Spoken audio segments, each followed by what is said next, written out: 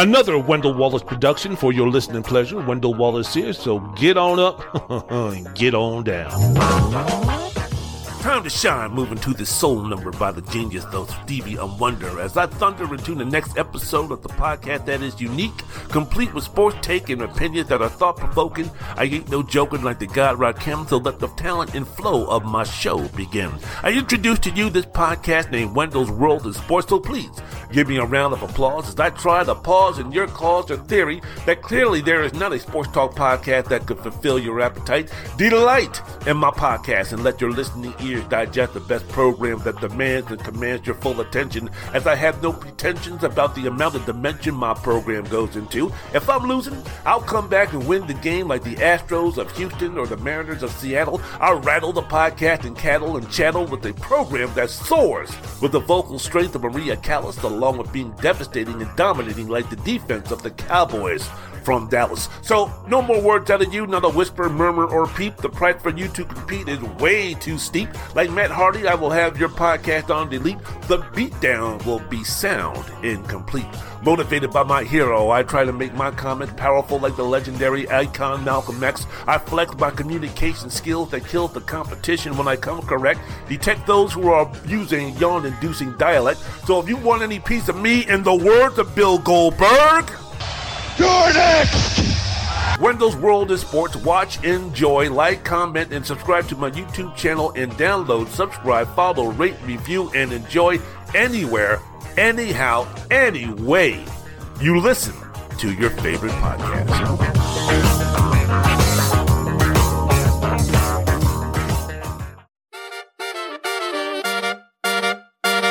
Ladies and gentlemen, welcome to the most unique, entertaining, and compelling sports talk podcast you'll ever listen to. Let's be great. Let's be great. Wendell's World in Sports with the one and only Wendell Wallace. Giannis charging down the lane to the rim, double clutch, no good, tipped in. Giannis tipped it home. Subscribe, rate, and review anywhere and everywhere you listen to this and all your favorite podcasts. And now, from Washington, D.C. metropolitan area, rip, roaring, and ready to rumble, Wendell Wallace. Good morning, good abend, que pasa, bonjour, bonsoir, what is happening, konnichiwa, namaste, wassalamu alaikum, what is happening, what is going on? Wendell Wallace here of Wendell's World in Sports, so doggone glad that you could be with us. A lot of things to get down on and discuss today in the world of sport. Before I get into what is happening, I want to say thank you so much. Special dedication for those who are listening to this podcast anywhere where you listen to your favorite podcast, iTunes, iHeart, Spotify, Amazon. If you could do me a favor, if you like what you're listening to, if you could just go ahead and download, subscribe, follow, rate, review, give me them 5 stars. Most importantly, enjoy the most unique, entertaining, thought-provoking sports talk podcast that you can listen to. And if you want to see how the sausage is made in terms of the video of my podcast, go over to my YouTube channel. That's Wendell's World in Sports, WENDELL' World in Sports. If you like what you're listening to, if single ladies, not ready to put a ring on it yet, but the single ladies between the ages of 42 and 49 are looking oh so fine. If you like what you see, go over and subscribe to my video, like the video, and subscribe to my YouTube channel, all of those good things. All right, let's go ahead and speak about what is happening in the world of sports. We got to start off with, week 6 of the NFL. Good weekend, great weekend when you're speaking about football Saturday and Sunday, and the NFL on Sunday. 4 of the top 5 teams going into the weekend, going up against each other. Yes, I'm speaking about the matchup between the Kansas City football team and the Buffalo Bills, along with the Sunday night football game between the Philadelphia Eagles and the Dallas Cowboys. The Bills living up to the hype through the first third of the season. Both best team in the league after his victory over Kansas City, 24-20. No, I'm not going to call it a revenge game. It's definitely not one of those. But when you take a look at the season so far that the Bills have had and look at the teams that they've beaten, yes, I know that the Los Angeles Rams and the Baltimore Ravens, those two teams, have not lived up to the hype so far of what their prognostications and expectations were. But still, when you're speaking about beating the defending champions to open up the season, going ahead and beating the Baltimore Ravens in comeback fashion, when you speak about beating the Tennessee Titans and then clobbering the Pittsburgh Steelers, along with then Kansas City, which is probably the most impressive victory by any of the contenders so far this season, that you have to say that despite the fact that Philadelphia remains unbeaten, that the Bills are the best team in the league. Against the Kansas City football team, they won a game more likely to play than the one they played the season before. When we're speaking about the up and down nature and the high scoring, I think the Bills did what they needed to do to get themselves a defense and a defensive playmaker to make sure that there's not that type of offensive explosion from Kansas City. And with Kansas City, on the other hand, them losing Tyreek Hill, they're not as explosive and they're more methodical in terms of scoring points, even though each one of those offenses, tops in the league, can go ahead and score 35, 42 points a game. I think that the Bills and the Kansas City football team, if they were to meet in a playoff game or an AFC championship game, you would see a game similar to what we saw this past weekend, and not the one that we saw in the playoffs. If you take a look at Buffalo, had acceptable balance on the offensive side of the ball. And again, all comes back to, once again, what is your definition of balanced offense? Yes, the more time that you can run the football, which means you're establishing the line of scrimmage, the better for a team to win the football game. Without question, without doubt, especially if they have a defense as strong as the Bills. But when you're speaking about putting the ball in the hands of Josh Allen and letting him do his thing, both as a runner and as a passer, you want to be selective when you call running plays for Allen, because you don't want to have him out there taking shot after shot after shot. But still, a situation where, yeah, Buffalo, it would be nice for them to pass the ball on a 50-50 basis. But for example, in the game against Kansas City, it was a situation where they threw the ball 40 times, they ran the ball 31 times, but in those 31 rushing attempts, they ran for 140 yards. Devin Singletary, the true running back, ran 17 times for 85 yards. So what's happening? What's happening then is that Buffalo is establishing that line of scrimmage, which makes Josh Allen even more devastating, even more dangerous, which makes Stephon Diggs even more dangerous, which makes the Buffalo Bills offense even more dangerous if you can come off of a play action passes where you know that there's going to be a threat of the running game. And the methodical approach that the Bills had in running the football, in terms of they didn't break any long runs. This wasn't a situation where Devin Singletary ran 17 times for 85 yards and his longest run of the game was 55 yards. This was a rushing attack by Buffalo and an offensive performance by the Bills, which really was not made to light the scoreboard up, but was to keep Kansas City's offense on the bench as long as possible while putting up points, while being efficient, not in a conservative way by any means, if you're speaking about Josh Allen throwing the ball 40 times, but in a case where the more drive that we can put together, the less drive that Kansas City can put together, especially now when you're speaking about this new Kansas City football teams on how they're scoring runs. If I can equate it to baseball, to where they're going to be scoring runs by hitting doubles and singles and not hitting, mammoth grand slam home runs and such like that and putting up quick numbers. Well, that makes it more advantageous for Buffalo to do what they did, and with the offseason moves that they made to win a football game on the road like they did in Kansas City. A team that can run the football and a team that can play defense. It really doesn't matter what type of weather that we're speaking about. That is the formula to win a football game. So again, Buffalo showing that they have the defense to win. If you take a look at the statistics by the Bills, currently ranked number 2 in overall defense in the league, first in points allowed when you're speaking about averaging only 13.5 points a game. I spoke before in my last podcast about the best defense being the Dallas Cowboys, and how one of the reasons why I say that, and I still believe that despite the loss of the Philadelphia Eagles on Sunday. I'll get to that in a minute, but when you speak about it, when I was defining and when I was going over and I was giving my opinion about the Cowboys and one of the reasons why I thought that they were the best defense coming up to the first third of the season was because of the responsibility that the Cowboys defense has in terms of keeping their team in the game, especially during this 5-game stretch where Cooper Rush was the quarterback for the Cowboys, not Dak Prescott. So because of that, they were very limited on what they can do on offense and very limited in how many points they could put up on the board. And when you speak about that responsibility given to the defense, to where not only do they need to shut the other team down, but they might have to score a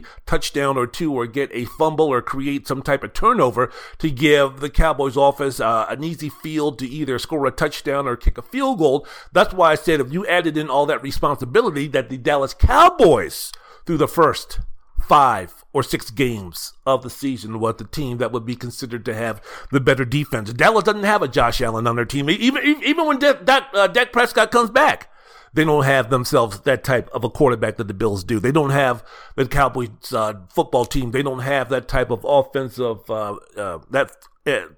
offensive ammunition that the Cowboys or that the Bills have. So yeah. So while I think that the Cowboys defense is elite and best in this class or best in the league, the Bills aren't farther behind. And when you throw in the offense, that's one of the reasons why heading into the season and even through the first third of the season, I think that the Bills right now are the favorites to win a championship, represent the AFC in a championship.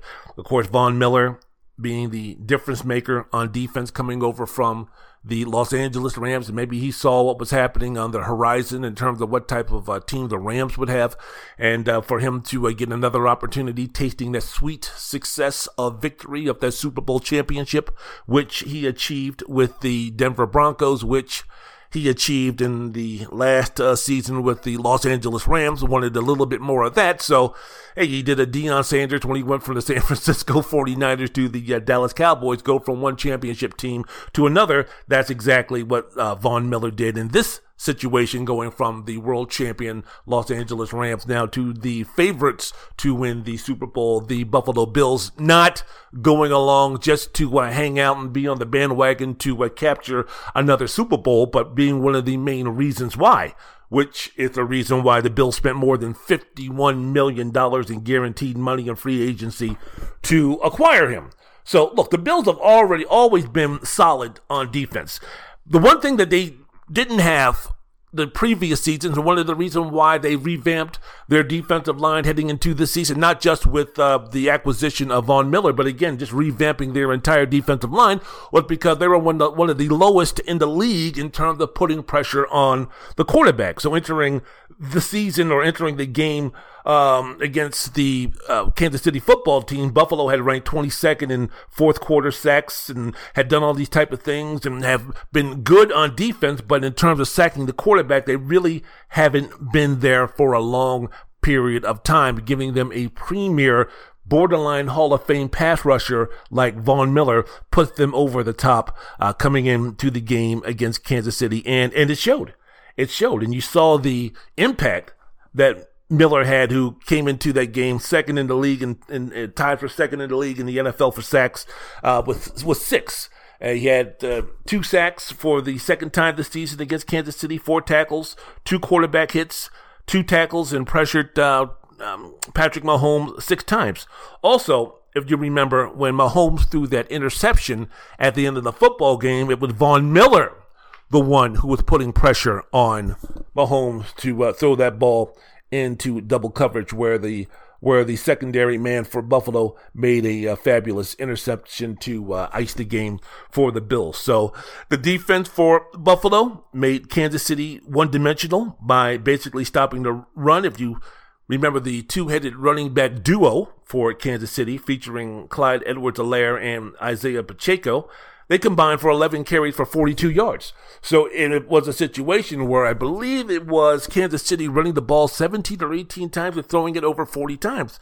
Not a recipe to win football games, even though at the end of the game, the Kansas City team was right there. Wendell's World in Sports. I'm your host, Wendell Wallace. So glad that you could be with us.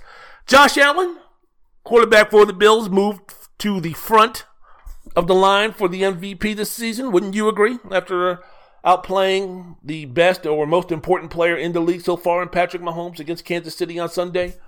Allen throwing for 329 yards, 3 touchdowns, including the go-ahead touchdown pass to Dawson Knox with 1:04 left. The offense for Buffalo is very sound when you're speaking about just the offensive weapons that they have, the improvement of the offensive line, now the advent of the running game for the Bills. And when you're speaking about two of the best wide receivers in the game, when you're speaking about number 1 and number 2 receivers in Stephon Diggs and Gabe Davis. I mean, this is a situation here against Kansas City. Stephon had 10 catches for 148 yards and a touchdown, and Davis had a touchdown catch on 3 catches for 74 yards. So I think Diggs is now making that ascension. He was already an elite wide receiver, but some of the things that he's doing this season, the chemistry that he has with Josh Allen is second to none. And when you take a look at the league leaders and you see Stephon Diggs third in receptions, second in targets, second in yards,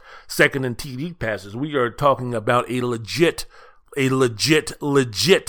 MVP candidate up there, at least in the top 5 or 6 of players so far. And Davis, again, to call a touchdown pass against Kansas City being an absolutely excellent compliment to what Diggs is doing. Wendell's World in Sports. I'm your host, Wendell Wallace. So glad that you could be with us. Takeaways for Kansas City in this game. Everybody now, they fall to 4-2, and some people might take a look at, well, how good is Kansas City, this, that, and the other. You saw that game on Monday night against the Las Vegas Raiders and maybe some other things. Hey, look, man, you hate losing.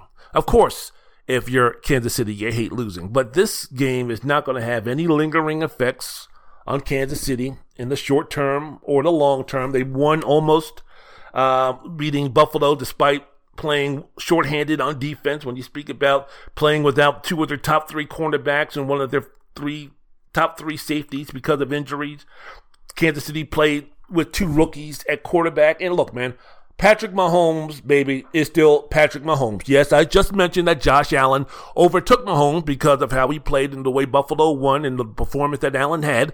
So yes, as of 6 games, he is Josh Allen, I would say the number 1 player to win that MVP. But luckily, there's 11 games left in the season for us to kind of divvy up and tally up and talk about and give a performance to where other folks, including Patrick Mahomes, can make their stake and can make their claim. When you're speaking about a guy who's still learning, who's still trying to get the chemistry of 2 or 3 new wide receivers, the fact that the Kansas City football team lost Tyreek Hill, so he's trying to kind of, again, learn a new system, learn a new rule, learn a new philosophy in terms of biting on some of his tendencies to want to, be a little bit more dynamic, a little bit more explosive, still getting used to that and still doing what he's doing, some of the throws that he made. His pocket presence, when you're speaking about Mahomes, his pocket presence is unbelievable, man. Yes, he's got the arm angles, and he attributes that to playing baseball and this, that, and the other.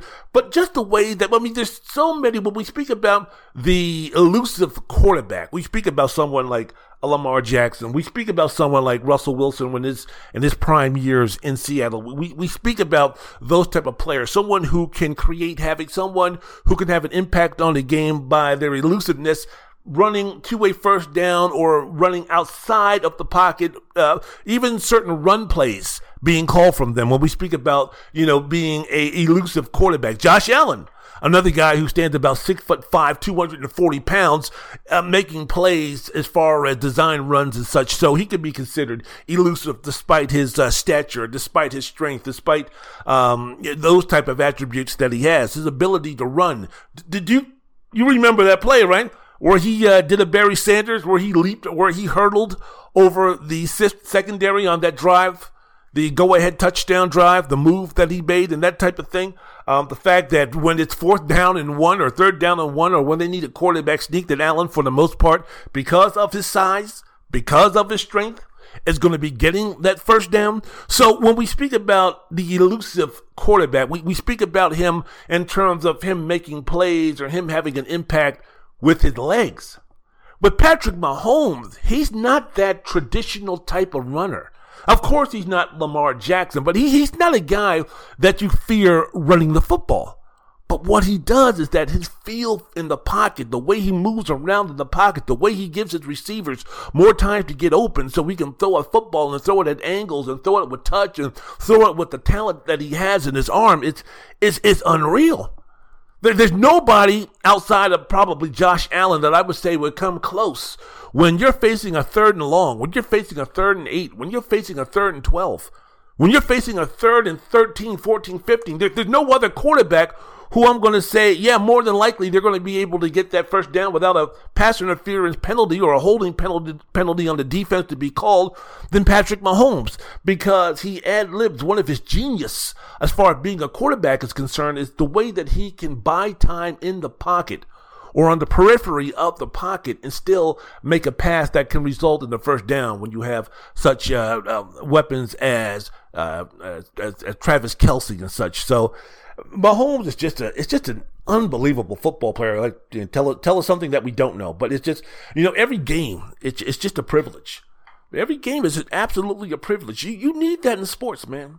You definitely need that in sports. We better savor. We better bow down. We better pay homage. We better grasp to such NBA luminaries as a LeBron James, who's entering his 20th season, or Stephen Curry or something like that, because they are the ones who bring in the attention. They are the ones that we're going to be remembering. They are the ones that when my generation and when your generation, and when the generation now between the ages of 32 and 49, when we get to be old, when we get to be gray hairs, when we get to be in the assisted living facility, when we get to have a couple of marbles rolling up in our head and we don't remember who our names are for half of the time, when we don't know our loved ones and we don't know our siblings. And boy, senior citizenship sure sounds dreary and depressing, doesn't it? But when we reach that elder age, man, when we're sitting around and we're listening to these clowns on ESPN and we're listening to these clowns on Fox Sports Radio and we're listening to these clowns talk about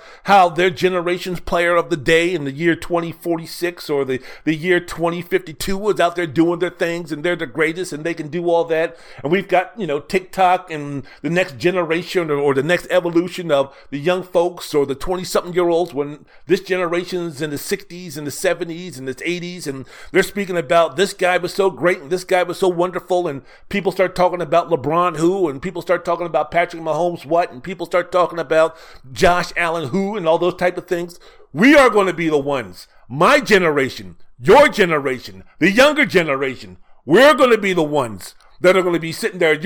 Our children, they are going to be the ones who are going to be defending what we're seeing right now. So when these young whippersnappers who aren't even born yet, or maybe that they're babies or something like that, and when they get to be the age where they can latch on and they can have idols and they can have heroes and they can talk about great players in different sports, and they talk about how great this guy is and no one is greater than this guy and this guy's awesome and this, that, and the other, we can sit there and say, hold on, young buck.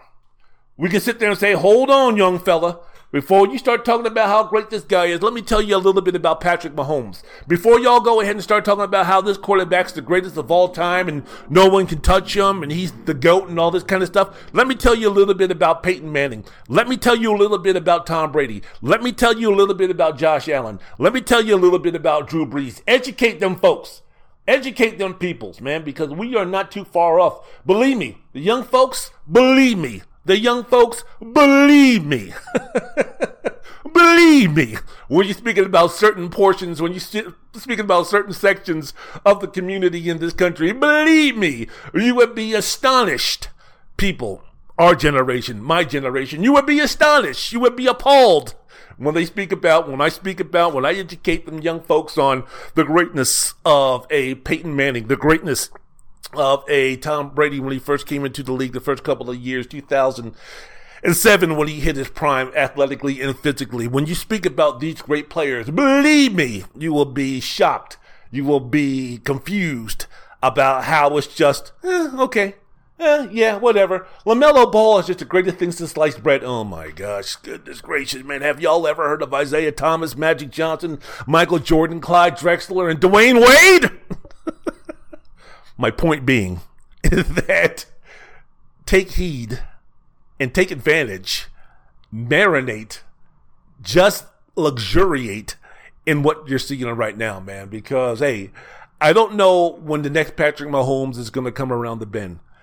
I don't know when the next Josh Allen is going to come around the bend. We don't know how much greater. We know that they're going to get greater. We know that they're going to improve. At least I hope we do.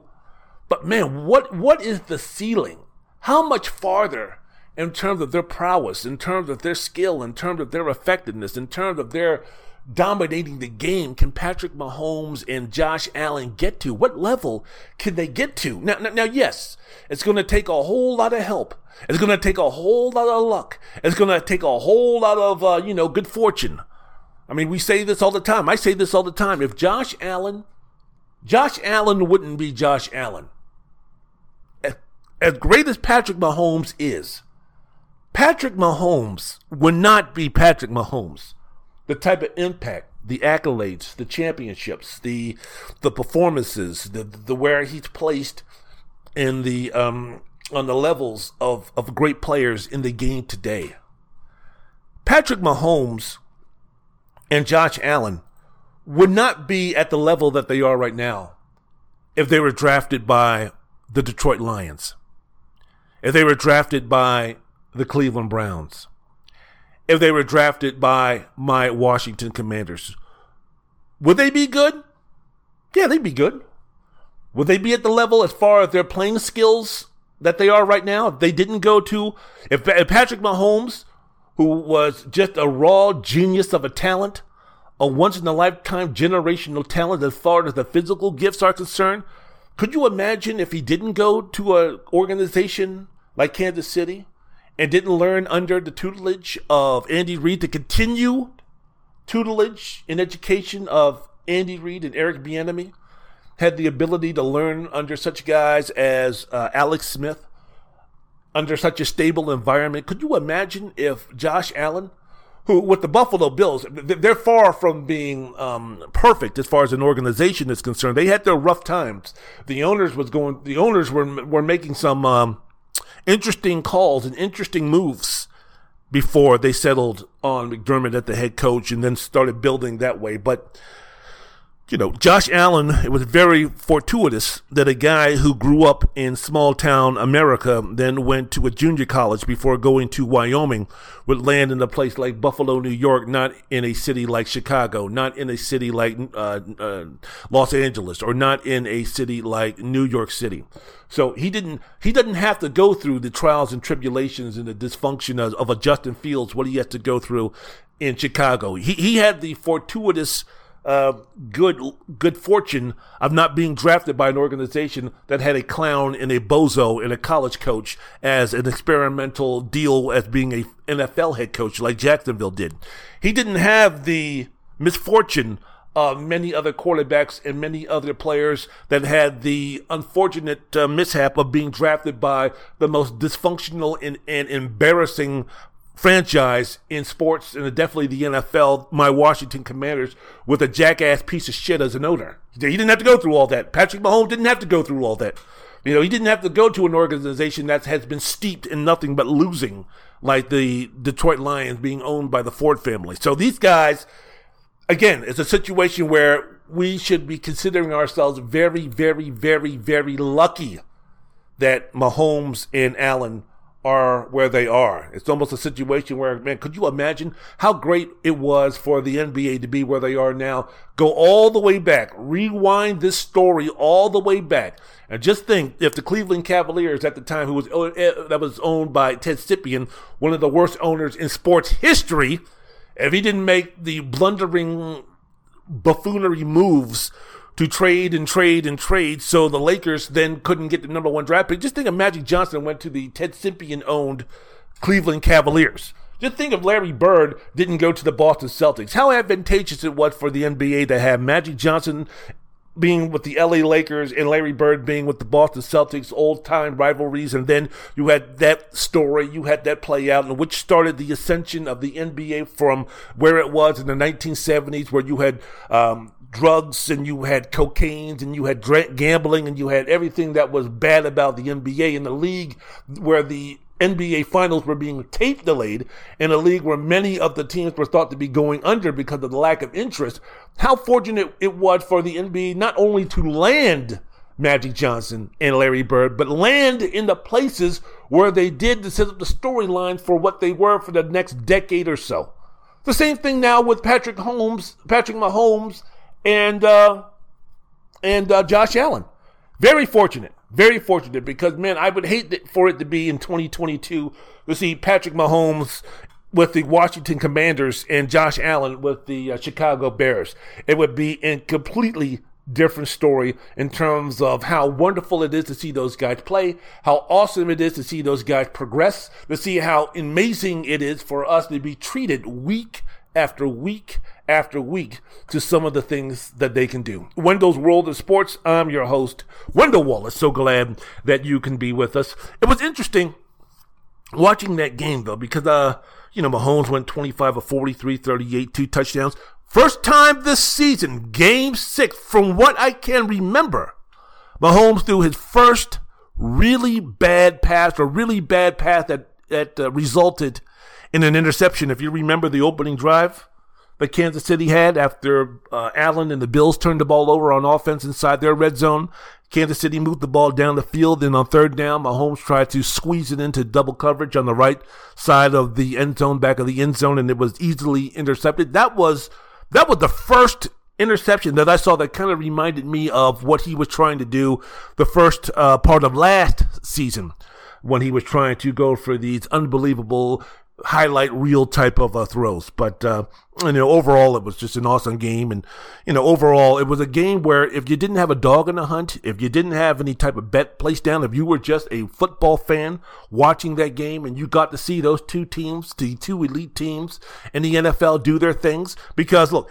Romo's speaking about during the telecast about, this game, win or lose, is going to have long-term ramifications for the season. In fact, he was saying on the telecast, speaking of Romo, that this game would determine home field advantage for the playoffs. So we're going to have to disagree. Going to have to disagree with Tony on that one. I think you're going to be implying then that somehow, some way, Buffalo is going to keep his top spot, or Kansas City is going to keep his top spot. Buffalo is not going to be finishing the season 16-1.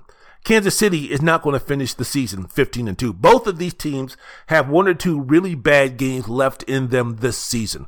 Yes, we're speaking about, we can go back to the NFL. The parity is so close and such that, there's going to be a team that's going to play well above their heads going up against Buffalo, going up against Kansas City, and they're going to beat them. With the very few exceptions, you never get a team that's going to be playing up to their capabilities week after week, especially when you're speaking about a 17-game schedule, especially when you're speaking about injuries, especially when you're speaking about players missing injuries because of injuries, or players missing games because of injuries. There's going to come a time for both Kansas City and Buffalo that there's going to be a dip in the road, that they're going to be maybe losing 2 out of 3 games, or they're not going to be looking as good, or not going to be impressive in terms of winning these games. And you might see a squad like the New York Jets. You might see a squad like the Los Angeles Chargers. You might see a squad like, I can't say Indianapolis Colts. Woo! But there might be other contenders who right now might not be on that level, but they might go through a 4 or 5 game stretch where they go 4-1 in a situation like this. I mean, you got to remember now, if Los Angeles, as I'm recording this on a Monday night, as I'm watching another boring, slobbery Denver Broncos football game, as it's now going into halftime, and we're looking at the Broncos and we're looking at the Los Angeles Chargers. The Chargers win this game. They're 4-2, so they're essentially tied for first place in the AFC West with Kansas City. So if Kansas City stumbles a little bit and Los Angeles wins a couple of games, you never know. So I think it's premature to say that this game is going to be this important or this game is going to be this big. So again, it was a situation where, man, just enjoy it. Just enjoy it, my man. Just enjoy it. Have fun. So again, I was thinking about this the other day. I was thinking about this while I was watching the game. The best and worst thing about this impending rivalry, right? Because they were like Manning, Brady, and all this kind of stuff. And, Mahomes and Allen, Kansas City and Buffalo. They're the new New England versus Indianapolis. They're the new Tom Brady versus the Indianapolis Colts. They're the new Peyton Manning versus Bill Belichick, which was always... I just need to back up and just say this real quickly. So disrespectful. So ignorant when you speak about Tom Brady versus the Indianapolis Colts and Peyton Manning versus Bill Belichick. I'm sorry. I'm sorry. Wasn't Tony Dungy the coach of the Indianapolis Colts? So wouldn't have been, if you're going to go out there and say Peyton Manning versus Bill Belichick, why can't you say Tom Brady versus Tony Dungy? Last time I checked, Tony Dungy was a Super Bowl champion. Last time I checked, Tony Dungy had one of the best defensive mind of his coaching generation. Last time I checked, Tony Dungy was in the Hall of Fame. So all of this nonsense, all of this stupidity, all of this forgetfulness, all of this short-sightedness, all of this ignorance where they say Tom Brady versus the Indianapolis Colts, Peyton Manning versus Bill Belichick, always felt it to be insulting. Be that as it may. People were coming up, oh man, Kansas City, Mahomes versus Allen, Kansas City versus Buffalo. But the best thing about this budding rivalry, and it's not there yet. I love it. It's right now, it's growing. Right now, it's on the path. Right now, it's starting its journey, but it's not there just yet. It's not there just yet. But when you think about it, some of the best things about this, the possibility that these two teams, Kansas City and Buffalo, with these two quarterbacks, Patrick Mahomes and Josh Allen, could be playing in the playoffs or conference championships for the next 5 to 7 years straight minimum. And a semi-consistent game during the regular season. We could be getting this every single flipping year, man. We could be getting Patrick Mahomes and Josh Allen and the Kansas City football team and the Buffalo Bills every single year, sometimes twice a year, once in the regular season and once when the chips are really going to be important and need to be cashed in during the playoffs, whether it be in the first round, wild card, second round, or championship game. Woo! That's beautiful, man. That's awesome. That's wonderful. You can't get enough. You can't get enough of Patrick Mahomes versus Josh Allen. You can't get enough of what the rivalry between Kansas City and Buffalo is going to be. So that's great. That's awesome. The fact that we get the opportunity to maybe see these guys play every single year and be it in the playoffs. The worst thing is when you speak about long term, because they play in the same conference, because Josh plays for the Bills, because Patrick plays for Kansas City, the highest that they can go in terms of their competitive level is going to be conference championships. As long as they're in the organizations that they are right now, they won't play each other in the Super Bowl, the epic Super Bowl. Could you imagine if they continue to ascend, as both their teams continue to ascend? Can you imagine when you're speaking about a Super Bowl that could feature Josh Allen versus Patrick Mahomes in 3 or 4 or 5 years? Could you imagine how big? Could you imagine how tremendous that Super Bowl could be? I mean, what made the Pittsburgh Steelers and the Dallas Cowboys rivalry one of the best in NFL history during the 1970s? Playing in the Super Bowl. Jackie Smith, oh, he must be the sickest man in the world. Pittsburgh winning over Dallas 35-31. The expression of frustration and anger on Roger Staubach's face and Tom Landry when he dropped that pass. I still remember that as a kid around 6 or 7 years old, man. You're speaking about the incredible Lynn Swann catch that they had in one of the Super Bowls in which Pittsburgh won over the Cowboys 21-17. We remember those things, man. That's what helps build the NFL. That's what gives us these great memories for those of that generation. Twice playing against each other when you're speaking about the 1970s Dallas Cowboys and Pittsburgh Steelers. The star power for each team they had. When you speak about Dallas then being America's team, one of the reasons why they became America's team because of their rivalry with the Steelers. They had Captain America, my hero, Roger Staubach at wide receiver. At quarterback. Yes, I'm old when I say one of my earliest of heroes, Roger Staubach. Check my 5th grade elementary school picture. What did I take my picture in? A Roger Staubach jersey, baby, number 12. And yes, Dallas Cowboy. Yes, I grew up in Washington, the DMV, but yes, when it came to Dallas, it was Roger Staubach all the way, baby. Tom Landry at the head coach. Tony Hill, Drew Pearson at wide receiver. The Doomsday defense led by Ed, Too Tall Jones, Randy the Animal White, Thomas Hollywood Henderson, that personality. Then, of course, the team of the decade, the Pittsburgh Steelers, Terry Bradshaw at quarterback, Rocky Bleier, Franco Harris in the backfield. The steel curtain on defense, when you're speaking about Mean, Joe Green, Elsie Greenwood with the orange cleats, Jack Lambert, Jack Ham, Mel Blunt, Chuck Noll at the head coach. Man, this shaped me to be the football fanatic that I am, even though I love the NBA more because I played basketball growing up. But that's what made me such a big fan of the NFL. That's what made you a big fan of the NFL. That's what made all our friends big fans of the NFL. That's what we remember still about the NFL from those days of us growing up during that time, were those plays and those memories and those highlights and those players and those iconic figures. Patrick Mahomes and Josh Allen have that chance. The Buffalo Bills and the Kansas City football team, they have that chance. And it's going to be exciting to see. It's going to be interesting. What storylines? How much does Mahomes and Kansas City and Allen and Buffalo have left to write their own history that could compare with the greatest rivalries in the league? When you're speaking about the Chicago Bears and Green Bay Packers, the then Oakland Raiders and the Kansas City football team, the then Washington Redskins and Dallas Cowboys, the Cincinnati Bengals and the Cleveland Browns. Man, where is Kansas City and Buffalo going to fit? Where is Patrick Mahomes and Josh Allen going to fit with the Peyton Manning versus Tom Brady's of the world? Where's that going to fit? Where is that going to be? That's going to be awesome, man. It's going to be awesome. Absolutely awesome. And the journey is just beginning. Come on, man. Join with us. Join with me. Join with your boyfriend. Join with your girlfriend. Join with your husband. Join with your wife. Join with your kids. The greatest show on earth, the NFL.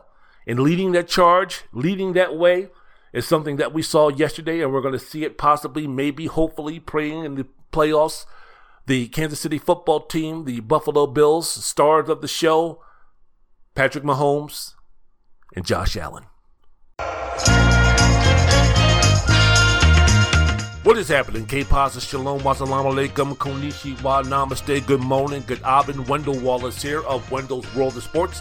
Just letting you know, on my next upcoming episode on my YouTube channel, I will be discussing the love I have for the NBA, the upcoming season, and everything surrounding it. So please, if you would, just tune in to my next episode on YouTube. Download, subscribe, rate, and review, do all those good things. And don't forget to enjoy the most unique, entertaining, thought-provoking sports talk podcast that you can listen to or watch, Wendell's World in Sports.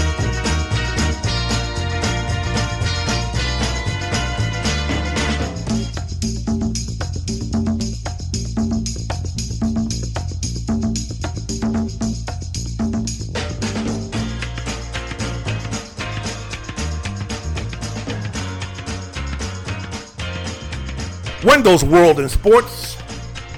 I'm your host, Wendell Wallace. So glad that you could be with us. I'm sorry, I just wanted to get my information out about what's going to be happening on my YouTube episode, the next YouTube episode, which is going to be dropping either Wednesday night or Thursday morning. If you're listening to this in Perth, Australia, or you're listening to this in New Zealand, if you're listening to this in Fiji land, if you're listening to this on the island of Samoa. First of all, hey man, depending upon what happens in this country, speaking about those in Melbourne, speaking about those in Sydney, Australia, speaking about those in Perth, how's the, number one, how are the single ladies between the ages of 42 and 49, and how's the real estate?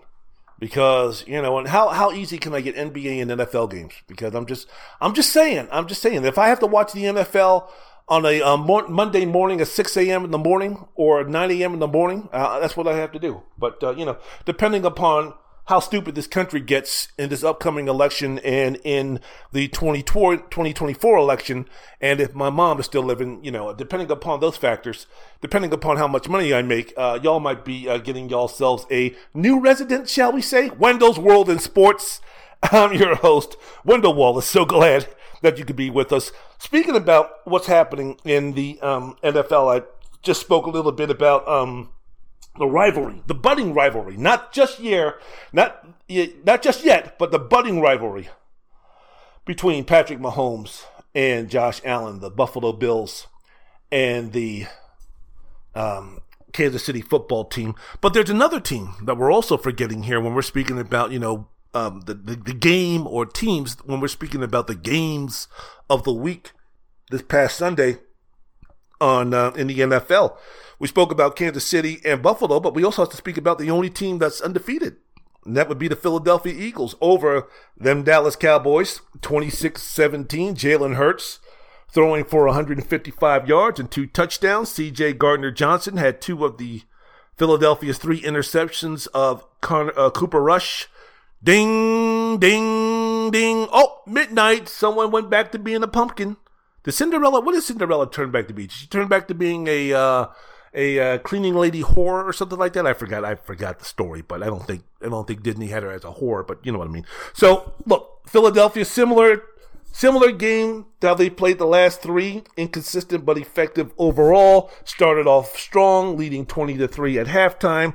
The Eagles scored 20 points in the second quarter. They've now outscored their opponents 112-27 in that quarter of the season, but Dallas, to their credit, didn't give up, cut the lead to 20-17 in the fourth. Philadelphia put the game away, though, with a very efficient drive, took up most of the fourth quarter, put the game away. Diggs threw his helmet in disgust and just horrible stuff. The Eagles converted 3 third-down conversions. Hurts hit Devonta Smith for the 7-yard touchdown, and basically that was it. So here we are, midway through, or 1/3 through of the season. Here in the NFC, Philadelphia is undefeated at 6-0. I think that we can say now that as far as the NFC goes, that they are the best team as of right now. When you speak about just the total completeness of that team, Philadelphia, I don't think anybody has the balance and effectiveness, all 3 phases of a team like the Philadelphia Eagles have right now in the NFC. When you're speaking about that defense, 4th in the league in yards allowed, 5th in the league in yards per play, 5th in the league in points allowed, 1st in passing yards per play, and 1st in takeaways. When you take a look at the offense, it's balanced, it's effective. They have the best offensive weapons at the wide receiver position, I think, in the conference. They're 3rd in the league in total offense, 5th in rushing yards per game, 4th in points allowed per game. They're averaging about 238 yards passing, 150 yards rushing, 156 yards rushing. The Eagles have scored 35 points in the second half this season compared to 126 in the first half. That would be the only blemish that I can see. And I've said it before.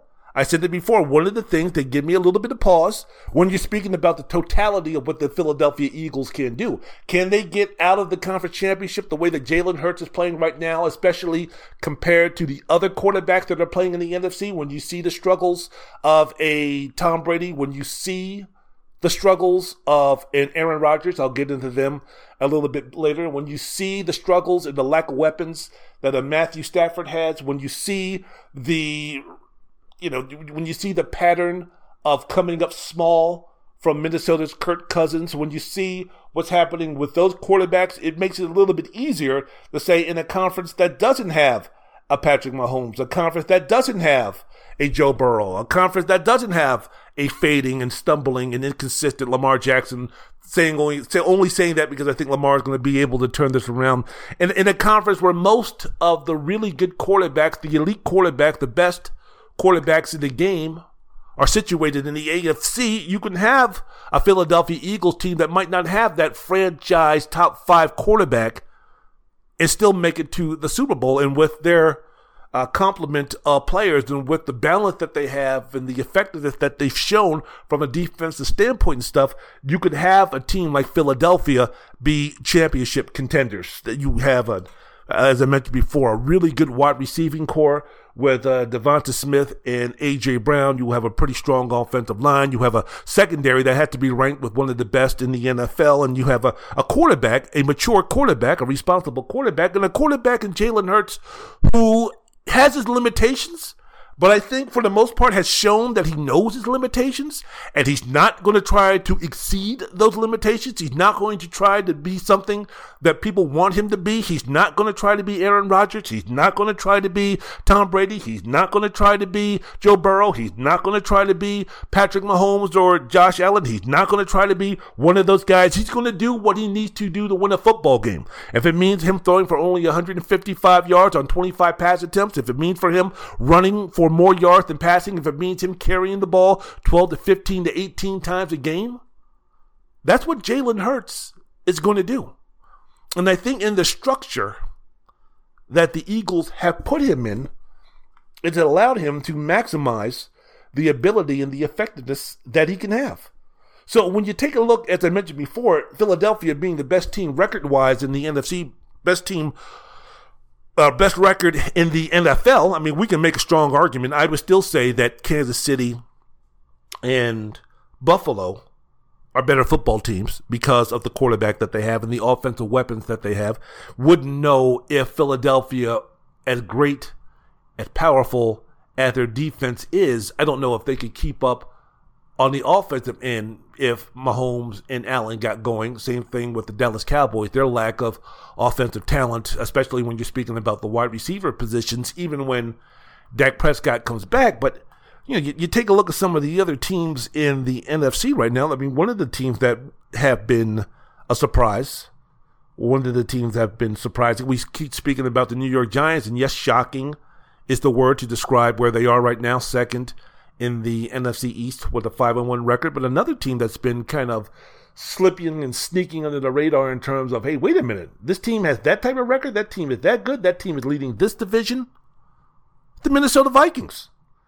They've won 4 games in a row. Their only loss was to the Eagles, who beat them pretty soundly, convincingly, in week 2 of the season. And maybe that's one of the reasons why we haven't been paying that much attention to them. But right now, the Minnesota Vikings are 5-1. You take a look again, the New York Giants are 5-1, second place in the NFC East. They're finding new ways to win. They just beaten maybe 2 of the most disappointing teams in the league as far as right now when you're speaking about the Green Bay Packers and the Baltimore Ravens. And I think that's where most of the, hey, ho, whoa, hey, let's take attention. Let's start paying attention to the New York Giants are right now. So, maybe when everything is all said and done, if the Packers and the Ravens continue on this path, and you don't want the Ravens to be going on that path nevermore, then it could be a situation where maybe at the end of the season, those 2 victories weren't as dynamic, weren't as important, were not as impactful as could be. But still, 5-1 is 5-1. They are having teams snatch defeat from the jaws of victory, or they're taking victory from the jaws of defeat. Any way that you want to put it, a win in the NFL is a win in the NFL. This ain't college, folks. This ain't college, my brother and sister, where it's a situation where, we had them ranked number 3, but they kind of struggled and didn't look really good, and the team that's ranked number 4 and 5 were outstanding, so let's move them down and move them out of playoff possibilities. No, none of that stuff happens in the NFL. So, hey, man, you just keep winning and don't apologize. And the Giants shouldn't apologize. They have, just like the Jets, they're building themselves a defense that can minimize some of the lack of talent that the offense has on their side. It's almost kind of akin to what the Cowboys were doing in terms of relying on their defense to win football games. I mean, you speak about the Jets, you speak about the Giants, now speaking mainly about the Giants because I'm speaking about teams in the NFC that can do some things. I mean, there's the Giants right there. Leonard Williams, Kayvon Thibodeau had a big play at the end of the game, rushed Lamar Jackson to some horrendous decision making. So they're 5-1. Now you could say, when are they going to meet is it the mean or the medium? There's mean, medium, or mode. Come on, man. Someone help me out. Chase Ellison help me out. Come on, man. Someone go into the comment section and leave me a situation where it's kind of like, hey, man, someone up there who's listening to my podcast, I don't know who it is, man. Someone, Cameron, help me out. Go ahead and get Kaylee. Someone help me out about mean, medium, or mode. What are we speaking about here? Basically, where it comes back to the average. Right now the Giants are winning games where it's kind of like, well, this can't be the situation. This can't be the right situation. Ethan, help me out. Is it mode? Is it medium? Come on, y'all should know something about this. But when will that happen? Or is that going to happen? We're going to find out. The Cowboys 4-2, having their 4-game winning streak snapped. I guess it was reality check for those who were up there talking about Cooper Rush. Look, I don't think anybody with a brain in their head, or even anyone worth listening to, was going to sit there and be speaking about, with Cooper Rush playing so well and the Dallas Cowboys playing so well and winning, I mean, do we really need to bring back Dak Prescott? Yes. Shut up. Yes. So it's a situation where, against Philadelphia on Sunday night, Cinderella turned back into the bucket, the floor washing whore that she was, right? Rush went 18 for 80 for 38, 181 yards, 3 touchdowns. His first 2 interceptions of the season turned into 10 points for the Eagles, which allowed Philadelphia to take a 20-0 lead, and you really can expect then for Dallas to put the game into the hands of Cooper Rush to say, win it for us. You came with Dak Prescott. That's why that man is making $40 million per. You can't do that with Cooper Rush, and you shouldn't expect that from Cooper Rush. Cooper Rush is a backup quarterback. Cooper Rush exceeded all expectations by having the Cowboys go 4-1 while he was the starting quarterback. Mike McCarthy right now should be giving bouquets and bowing at his feet and kissing his feet and throwing rose petals as he's walking down the hallways at Cowboy Stadium. He should be driving him home, cooking him dinner, and up there doing the boogaloo in front of his wife and kids just to make them happy, because this is a great situation where, hey man, Cooper Rush might have saved Mike McCarthy's job, because if he didn't do his job, speaking about Cooper Rush, as a starting quarterback to keep things afloat, and instead of 4-2, we're looking at 2-4 for the Cowboys right now, then again, it starts all the bullshit about, Mike McCarthy, and then all of a sudden, now you didn't hear too much bitching and moaning and griping and complaining and this stuff with Mike McCarthy during these 5 games, did you? Even in last night's defeat, you didn't hear the folks come out, the pundits come out, speak about, Mike McCarthy didn't do this, and he should have called a timeout, and he should have called this play, and the penalties and blah blah blah. You didn't hear any of that stuff, right? Thanks you for Cooper Rush. Thanks for Micah Parsons. Thanks for that defense. Thanks for those guys for keeping the heat off of Mike McCarthy, because in that first game that Dallas lost against the Tampa Bay Buccaneers, and Dak Prescott injured his finger, and he was going to have surgery, and he was going to be out 6 to 8 weeks. The vultures were circling around the soon-to-be, they thought, dead carcass of Mike McCarthy. And who let those vultures out? Jerry Jones, with one of them flying over to Sean Payton's house saying, "Get ready." So, yeah, man, Cooper Rush went above and beyond anything that was expected of him. So now it's time for Dallas to put in starting quarterback Dak Prescott? Is it time for him to make his return against Detroit? After the game on Sunday in the loss to the Eagles, Prescott told the reporters that he plans to return to the field for next Sunday's matchup against the Lions. As we know, Prescott hadn't played since week 1 when he fractured his thumb in the team's loss against the Tampa Bay Buccaneers. He had surgery but was never placed on the injured list, and that meant that he was eligible to return to the field as soon as possible, or as soon as the doctors cleared him, which the original diagnosis was he would be out for around 6 to 8 weeks. So if you really think about it, this is a situation where, yes, timing-wise, that he should be ready to go against the Detroit Lions. I can see either way where we're speaking about this. Number one, I don't know. I mean, if Dak Prescott is healthy, then he should play against the Detroit Lions.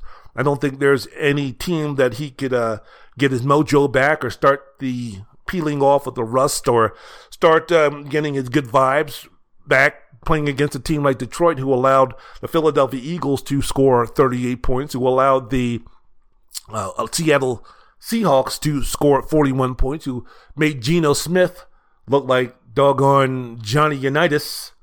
He's the second coming of Johnny Unitas. So, I mean, this wouldn't be, I can understand it's kind of like, look, we play the Lions, then we play the Chicago Bears, then we got a bye week before we head into a difficult schedule. You would think would be a difficult schedule, where they're going to be playing against the, after that, they're going to be playing against the Green Bay Packers, and then the game against the New York Giants on Thanksgiving. So after the bye, they play at Green Bay and Minnesota, then the home game against New York on Thanksgiving Day. So again, are we taking a look at, we don't know the injury prognosis of Dak Prescott. We don't know. But we can only put a percentage on it. You would think that, wouldn't you think that the Cowboys should be able to beat the Lions with Cooper Rush? And I understand that, man, no one saw the New York Giants coming. So not only did you have to be aware or keep aware of what the Philadelphia Eagles are doing, because now you're 2 games back. But if you're Dallas, now you're 1 game back of the New York Giants, a team that you've already beaten, but still. I mean, would you call Dallas playing against Detroit next week with Cooper Rush at the quarterback a real risk in this situation? Again, we want to have the Cowboys ready to rip, roar, and rumble with Dak Prescott as their quarterback when the playoffs starts, assuming that they're going to make the playoffs, or have him rip, roaring, and ready to go when the games really count to get themselves into the playoffs, if that's going to be possible. We don't know what's going to be happening with Minnesota. We don't know what's going to be happening with Tampa Bay. We don't know what's going to be happening with San Francisco. We don't know what's going to be happening with the Rams. We don't know what's going to be happening with the Vikings. We don't know what's going to be happening with the Giants. We don't know. So it's a situation where, place them in there against the Detroit Lions, but if they lose, now you're speaking about a team that's lost 2 games in a row. Now they're 4-3. The Giants win, that makes them 6-1, and the Eagles win, that makes them 7-0. So now you're taking a look at a situation where you're 3 games behind the Eagles. You're 2 games behind the Giants. What do you do? Again, if Prescott's healthy and he's ready to go, you play him. You play him. And I can understand, again, if he's 60, 65%, I probably would hold him out, but I'm going to go on the assumption that Prescott's about 80, 85% ready to go. And if he's that, go ahead, get his confidence back. You should get your confidence back by playing a weak defense that's been giving up a multitude of points in the Detroit Lions. Play against the Chicago Bears, another team that's now going to really be a risk in terms of getting into a shootout or needing to put points on the board. I saw that game on Thursday between Washington and Chicago. Boy, those 2 teams stink. They stink. The Bears organization should be sued for malfeasance in what they're doing to Justin Fields. Man, you're going to get that guy killed. You're going to get that guy killed. You put no weapons around them. Their offensive line is beyond atrocious. They made Washington's offensive line look decent as many times as Daron Payne and Montez Sweat was knocking Justin Fields around. You have wide receivers who can't catch the ball. I think it's always important to have a wide receiver who can, catch the ball. And that's supposed to be the number 1 deal as far as being a wide receiver is concerned, catching the ball. Chicago has none of them. Man, you're speaking about an organization that's setting up a young prospect to fail in a town that should be starving for quarterback. When was the last time they had a quarterback worth a damn in Chicago playing for the Chicago Bears? Sid Luckman? Vince Evans? Jim McMahon?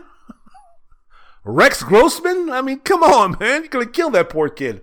So, but still, so it's a situation where Chicago playing Dallas.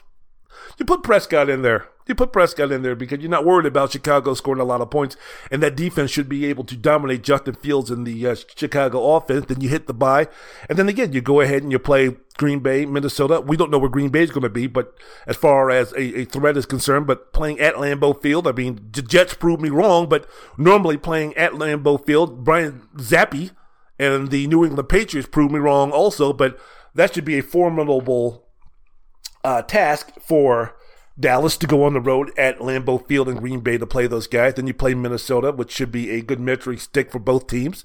And then the home game against the Giants on Thanksgiving Day. So you have 2 really marking stick type games.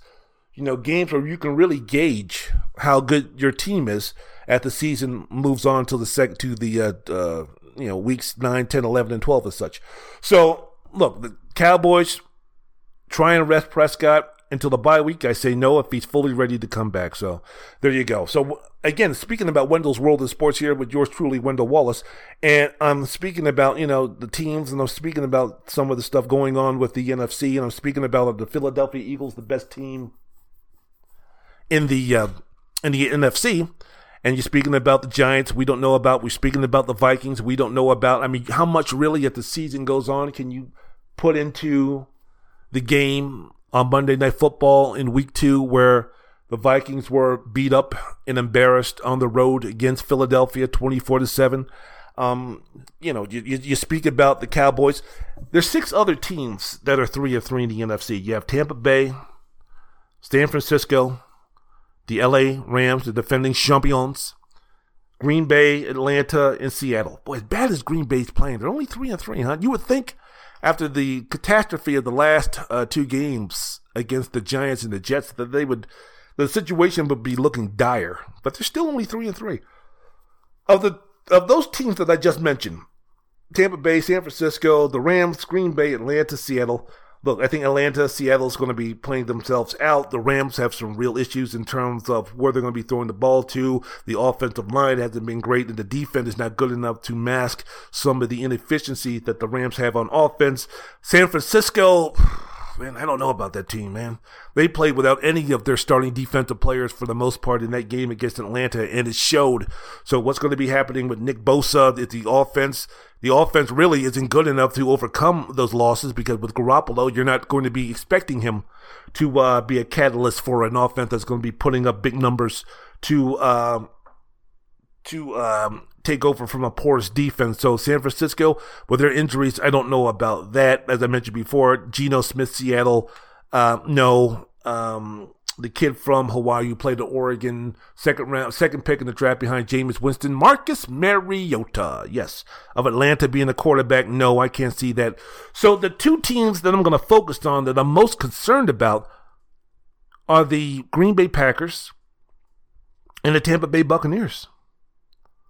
Especially Tampa Bay, man. What's going on with them? Could someone ask me that question? Could someone answer me that question here on Wendell's World of Sports podcast? With yours truly, Wendell Wallace. Could someone explain to me what in the wide world of sports is going on with the Buccaneers? They lost on the road to the Pittsburgh Steelers, a Steeler team which started Kenny Pickett and then finished the game with Mitchell Trubisky, a team in Pittsburgh that they lost to 20-18, the same Pittsburgh Steeler team. This ain't the 1970s Pittsburgh Steelers. This ain't the 1990s Pittsburgh Steelers. This ain't the Ben Roethlisberger's Pittsburgh Steelers. This is the Kenny Pickett, Mitchell Trubisky depleted defense, just got blown out by the Buffalo Bills 38-3 the week before Pittsburgh Steelers, putting a 20-18 victory on the Buccaneers. Defense is doing all right. Defense did all right. Now, Pickett went 11 for 18, 67 yards and a touchdown. Who gives a flip? But to allow Mitchell Trubisky, after Pickett got left the game with a concussion, to allow Mitchell Trubisky, Buccaneers fans, Mitchell Trubisky, Bear fans, you guys remember Mitchell Trubisky, don't you? 9-12 for 144 yards, a fourth quarter touchdown drive, and then 2 long third down conversions to put the game out of reach or to seal the game for the Steelers. One of the elite defenses in the NFL, allowing Mitchell Trubisky to be the difference maker, not just on 3rd and 11, but 3rd and 16, with the game on the line and the ability to get the ball back into the hands of Tom Brady. You allow Mitchell Trubisky to convert 3rd and 11 and 3rd and 16? Offense has been the problem. Offense has been the problem. Scored 18 points on Sunday against the Steelers team without his best defensive player, and the best defensive player in the AFC, TJ Watt, and one of the best safeties, Minkah Fitzpatrick, who's going to be missing the entire year, I believe, along with 3 starters in the secondary. Brady threw only 1 touchdown pass against a depleted Steelers secondary, and Tampa Bay moved the ball at 4.5 yards per play. Damn! Tampa Bay didn't score a touchdown until his final drive. Damn! Then failed on a 2-point conversion and never saw the ball again. I'm not saying that it's over, and the Buccaneers are in the AFC South. The NFC South. New Orleans and Carolina and New Orleans, Carolina, and Atlanta aren't scaring anybody. But I'm just thinking about, hey, man, Tampa Bay came in this season as one of the best teams in the NFL, supposedly, and they're doggone not playing like it. And now we've got 6 games into the season. Again, I'm not saying that the season's over. I'm not saying that the Bucks can't turn this around. But, man, I'm seeing some stuff. Again, I mentioned in my last podcast, there's something going on with Tom Brady. We know there's something going on with Tom Brady, but I don't know, man. I don't know. I don't know in terms of the question that I asked on my last podcast in terms of is Tom Brady having regrets? Is Tom Brady having second thoughts about this whole coming back for year 23 thing, playing football when he's 45 thing? I mentioned it before, man. He's in a locker room with guys who weren't even born when he started his NFL career. I mean, who can he hang with? Who can he talk to? Those guys, at the very least, are what? The closest in terms of age difference is what? 8, 9, 10 years? I mean, he's around guys who are 13, 14, 15 years old. I mean, just think about it. Just think about you around Tom Brady's age. And just think about the workplace that you're in, that you have to spend 8 hours a day, sometimes even more. I mean, how would you like it if you were the oldest guy in that room, if you were the oldest guy on that floor, if you were the oldest one on that sales force, if you were the oldest one on that sales team, if you were the oldest one working with folks, and you were the oldest one by 10, 12, 15, 18 years. You're supposed to be doing work and not fraternizing and not talking and not bullshitting and all those type of things. But man, what do you do? How do you feel? I mean, he's in a locker room full of guys who aren't even near his generation. How much does he love the game to be putting up with that stuff? And then everything else that's going through in his personal life? I don't know, man. So, Brady missed Saturday's walkthrough to attend New England Patriots owner Robert Kraft's wedding. By the way, did you see his wife? Yeah, she didn't marry him for the money. No, she loved him because he's a great guy. Just keep him away from the massage parlors in Florida. You'll be all right. Even though, I don't know if you signed a prenup. Hopefully you didn't, because if you didn't, she's in the money. So what happens with all of this stuff? Tom Brady already missed training camp because he had to deal with some stuff, and his personal life. He's only missed 10 or 11 days in training camp, and now he missed a meeting and a walkthrough because he went to a former owner's wedding. It's interesting because there's been ample examples of what happens when a legend in this sport is the last to know that he's a legend, that he's no longer a legend, especially to his teammates, where it's kind of like, I'm Tom Brady and this, that, and the other, and all of a sudden his teammates like, man, we don't give a fuck anymore. Fuck you. You're getting all this special shit and you're doing all this type of shit. We don't give a fuck. We're not playing with the Tom Brady of New England. We're not playing with the Tom Brady that I grew up idolizing. We're not playing with the GOAT Tom Brady anymore. So all this bullshit that you were throwing out there when you were great, yelling and screaming and throwing things and all this kind of stuff, man, that bullshit ain't working no more, man. Well, let him do this because Tom Brady is Tom Brady. That stuff don't fly with us no more, man. Why can Tom Brady do that shit and I can't? He's playing just as badly as I am. Why? Because he won 7 Super Bowls? What have you done? The old Janet Jackson song, what have you done for me lately? He hasn't done shit. So we've seen this before, right? The last seasons of legends of their sports how it doesn't always end well. We remember Michael Jordan's last season with the Washington Wizards, right? Where Richard Hamilton and those guys just couldn't wait for Jordan to get out of there because they were so sick and tired of him. Oh, these young kids, they can't do this and they can't do that, and I'm doing all this and I'm doing all that. Man, fuck you. Man, get the fuck out of here. I mean, Richard Hamilton and those guys, they were just so sick of Michael Jordan. They were so sick of his bullshit. They were so sick of the way that he was pampered and the way that he was treated and all this kind of stuff.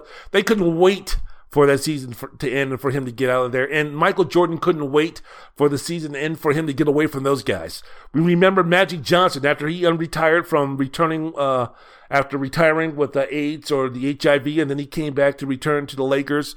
And he was another one that was complaining about the younger generation. They're always on their phone and they're always on their pagers and they're doing all this and they don't take the game seriously. And back in my day, we did this and I did that. And Nick Van Exel and Eddie Jones and those guys were like, man, shut the fuck up.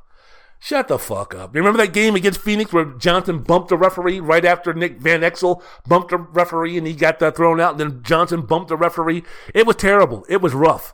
And then at the end of the season where the Lakers lost to Houston, he was talking about, well, when I come back, I'm going to be doing this and I'm going to be doing that. We better do this and we better do that. And those young players were like, man, get the fuck out of here. This ain't 1985, motherfucker. You ain't any of that kind of shit no more. Get lost. Brett Favre in his last season with Minnesota, all of that nonsense about sending dick pics and all that kind of stuff. Emmitt Smith in his last season with the Arizona Cardinals, whining and complaining about the younger generation. It happens, man. It happens. And I'm wondering right now if it happens with Tom Brady. You saw that clip of him yelling and screaming at his offensive lineman, right? I mean, how many people, how many of those guys in the offensive line were looking at him saying, man, shut the fuck up. Get the fuck out of my face. Get lost, man. Take care of your wife and your kids. You got another wedding to attend? I mean, what? Just go away. Just wondering. I'm not saying that's happening. But I'm just wondering. Offense has got to pick it up. I understand that, the offensive line is in shambles and the wide receiving core has been inconsistent because of injuries and playing and not playing, but, offense, along with Tom Brady, needs to pick it up. And not once did I hear Tom Brady in that press conference mention himself in terms of, I need to get better. There's a lot of we, but I think it would have gone a much better, much longer way if he would have said, starting with me, starting with I need to get better, and we as a team need to get better. Don't know. I'm not in that locker room, but yeah, I'm just wondering. Wendell's World of Sports. I'm your host, Wendell Wallace. So glad that you can be with us. Another thing here I'm going to be talking about, another team that I'm concerned about, the Green Bay Packers, man. What's going on? Sunday against the New York Jets, a game that they lost 27-10. They were outplayed, they were outcoached, and they were embarrassed. And this is more than, these problems are deeper than, well, Devontae Adams was traded, so that's the reason why, blah, blah, blah. Hey, look, man, yeah, there's been some inconsistencies in the secondary. Yeah, I'm quite sure when you trade Devontae Adams, it's going to have an impact. No question about it. No doubt about it. But some of the things the Packers are doing, the destructive things that the Packers are doing, not allowing them to win games like they should be, it has nothing to do with Devontae Adams being traded and playing for the Raiders. Turning the ball over way too much. This season, Green Bay has turned the ball over 8 times in 6 games. So, let's compare. In 2018, they turned the ball over 15 times for the entire season. 2019, they turned the ball over 13 times for the entire season. 2020, 11 times for the entire season. Last season, 13 times. They were only the second team in league history to record no more than 15 giveaways in 4 consecutive seasons. They're already up to 8 in 6 games. And this is not a situation where all of them was because because Aaron Rodgers is making bad passes, because Devontae Adams isn't there to clean things up. These are just fundamental turnovers that's happening with Green Bay, and it's just surprising. Their run defense has been poor. They came into Sunday's game ranked 30th in the run defense, and they allowed Breece Hall and Michael Carter to combine for 157 yards on 26 carries, including a 34-yard touchdown run by Hall. This is a team that has never been great as far as the run defense is concerned, but they've even decreased in that situation. They've even fallen back in that situation. Now you're speaking about a team on defense that was supposed to kind of hold the Packers at a certain level while Rodgers and the wide receivers get their mojo and get their chemistry going. Aaron Jones was supposed to be helping out in terms of the rush to take some of the pressure off of the passing game. He hasn't done any of that. On offense, the Packers haven't been running the ball well. The offensive line has not been contributing like they should. Again, on defense, once again, Zach Wilson only threw the ball 18 times, 410 yards, completing 10 passes. How the hell did they lose 27-10? Special teams with a blunder again? A situation where they thought cost them a championship opportunity last season. If you remember how they lost that 49er game in the playoffs. Well, in this game, a special teams miscue led to a touchdown for the Jets. So I don't know. I don't know what's going to be happening with that. There's 4 teams in the NFC that are 2-4. Washington, New Orleans, Arizona, Chicago. Really don't care about them. And then there's 2 teams with 1 victory, Detroit and Carolina. Ooh, did you hear about the Washington Commanders? man, it might be coming to an end of the Daniel Snyder era because he's got all this dirt, and if he's going to go down, he's going to take a couple of owners with him. Oh, man, I sure hope, please. If you're fucking with Jerry Jones, that's the wrong motherfucker to be fucking with.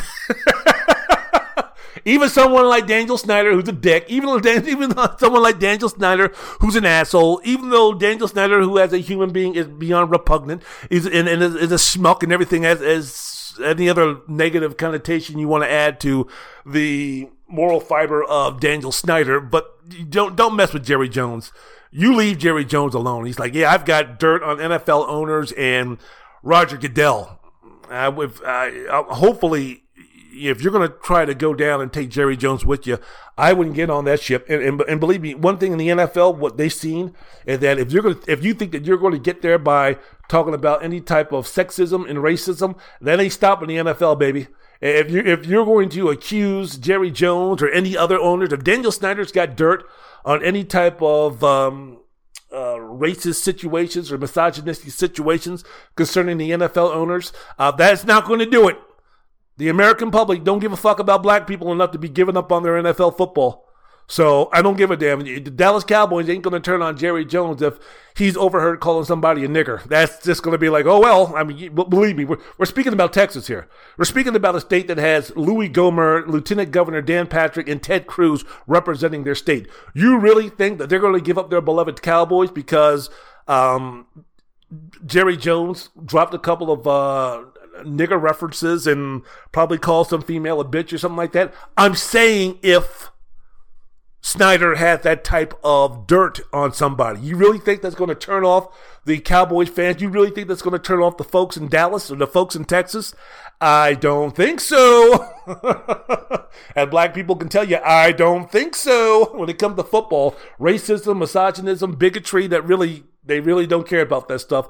As long as you can play football, beating up women, making racial slurs, doing all those type of things, killing people, really doesn't matter. If you can play, if you can help your team win, if you can help you win a fantasy league, if that player can help you win on your parlay bets, then you know what? We'll close our eyes and we'll make up excuses and we'll be dumb. Believe me, this country is good at that. As far as ignorance is concerned, this country is number one in that on that marker. Wendell's World in Sports. I'm your host, Wendell Wallace. So glad that you could be with us. So yeah, man, when you're speaking about the NFC, that's where we're at. That is where we're at. The Philadelphia Eagles standing above other teams in the NFC, as I mentioned before. Some are right there. Some can make a move. Some we don't know. Some are worthless. Some are useless. Some the writing is on the wall when you're speaking about Detroit and Carolina in terms of where their season is going. So, yeah, I'd like to get into a little bit about what's going on with Lamar Jackson and the Baltimore Ravens and such, but I'll save that for another time. Go listen to another sports podcast or whatever if you want to find out those type of things. I just gave you my thoughts and feelings about what's going on, because when we come back, after I get my boogie on, after I go ahead and do my thing in terms of moving and grooving to the sound that I'm going to be producing, the best college football weekend of the year. Man, it was fantastic. It was exciting. It's what makes college football great, and it had nothing to do with the traditional thoughts and feelings about what makes college football great. I'll explain. Wendell Wallace, Wendell's World in Sports.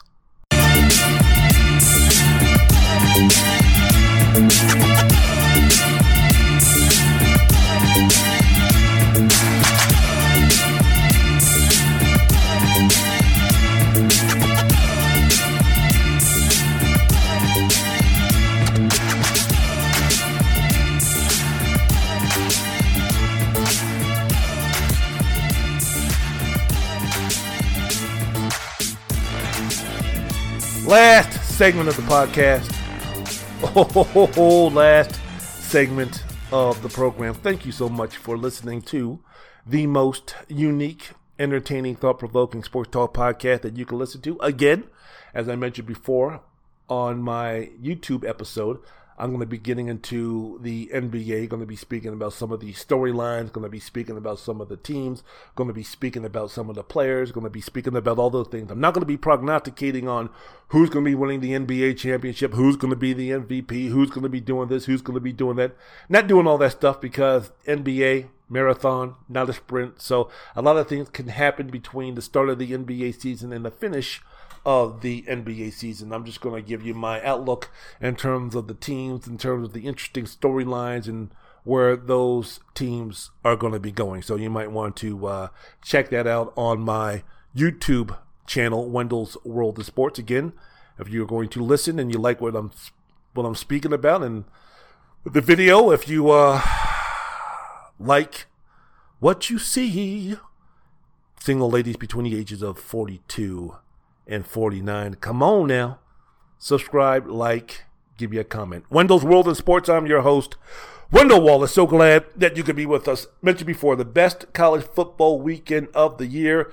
Great, entertaining, high-level college football. That's all I want.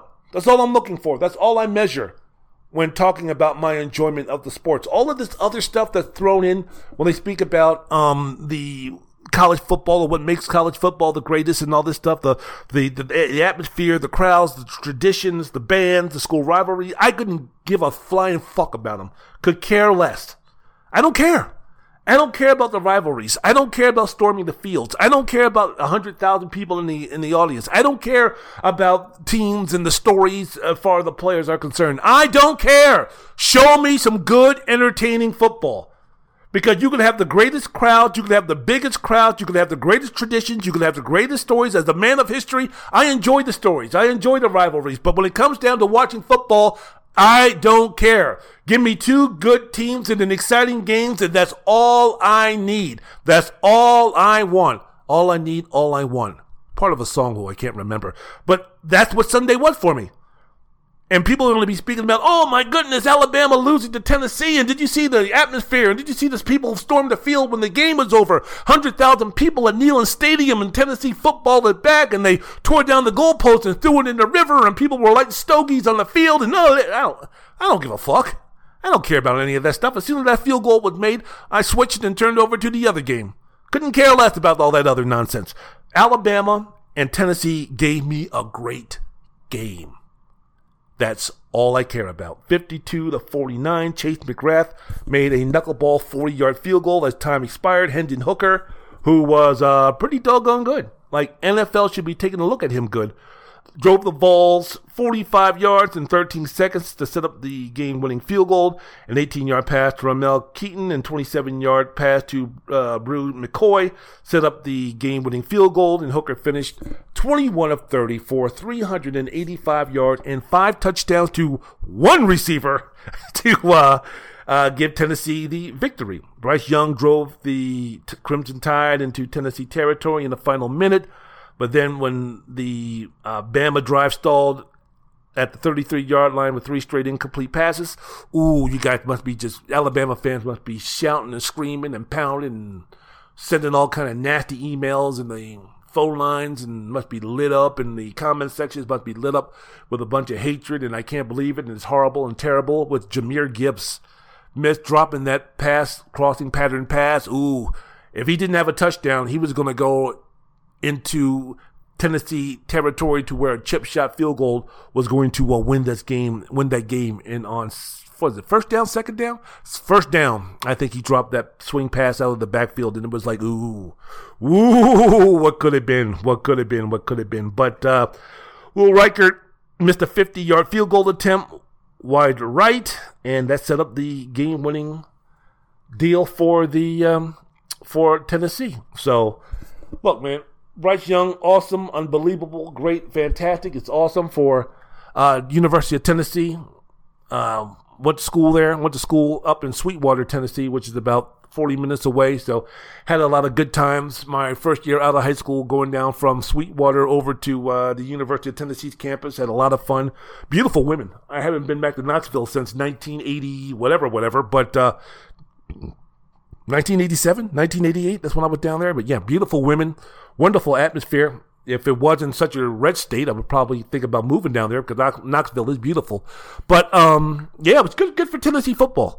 It was really good for Tennessee football and good for college football in general. The fact that Josh Heupel has been able to resuscitate a program that Johnny Majors and Wolf Fulmer and those guys had brought to prominence at one of the elite college football teams when I was growing up. It's good to see for one moment in time that Tennessee had this opportunity to beat Alabama, hold the spotlight, hold the attention, be the star of the show for that weekend, really capture the imagination of the state and such during that time, and it's great. Let's see if Heupel can build on that, because now if you take a look at the top 10 teams in the college football, Alabama fell to 6, and Tennessee moved up to number 3. So Bryce Young was amazing. Bryce Young was fantastic. The only reason why Alabama was even sniffing an opportunity to win the game was because of Bryce Young.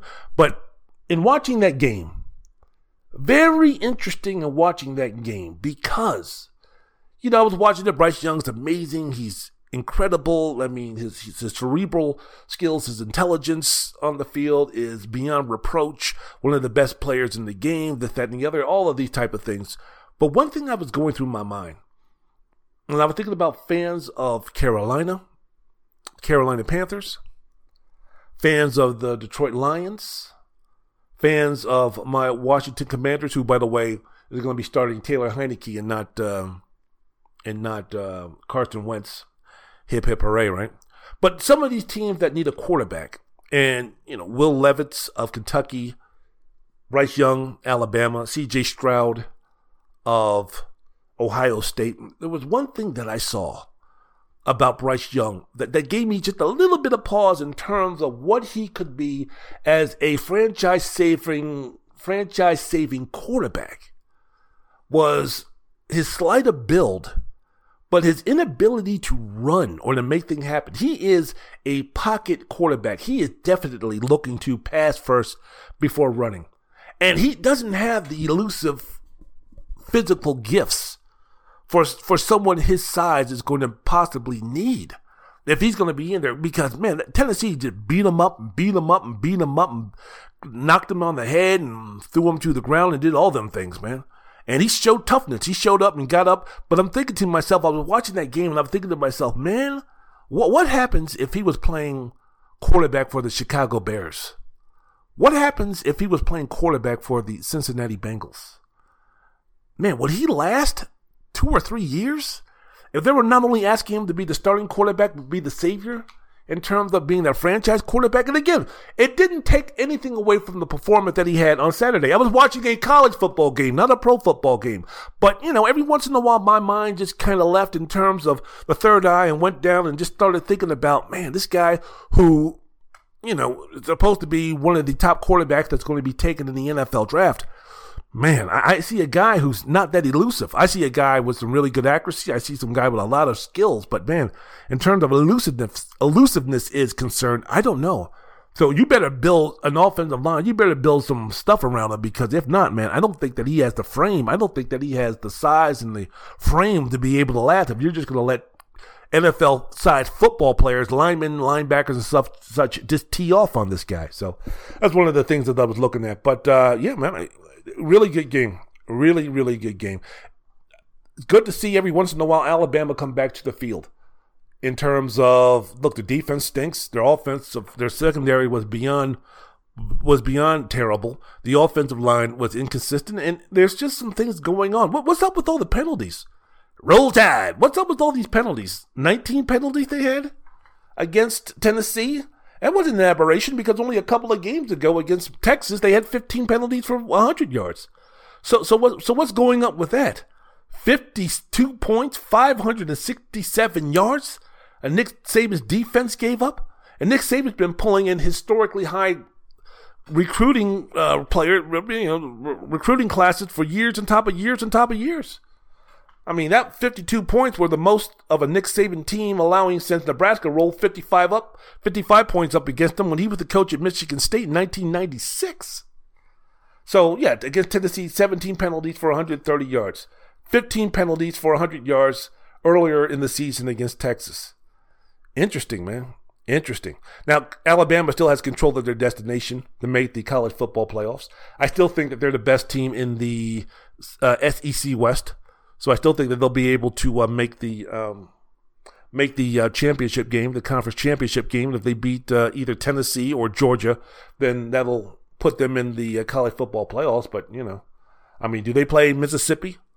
Because Lane Kiffin has a pretty decent air attack, even though I think that, the running game is underlooked. But, man, it was something else.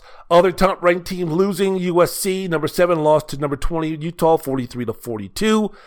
Penn State losing to Michigan, 41-17. Penn State showing who they are. Penn State, Again, you have the haves and you have the have-nots. Ohio State, Michigan being the haves. Penn State being the have-not, despite their status, despite them being ranked in the top 10. Number 8, Oklahoma State, losing to number 13, TCU, 43-40 in overtime.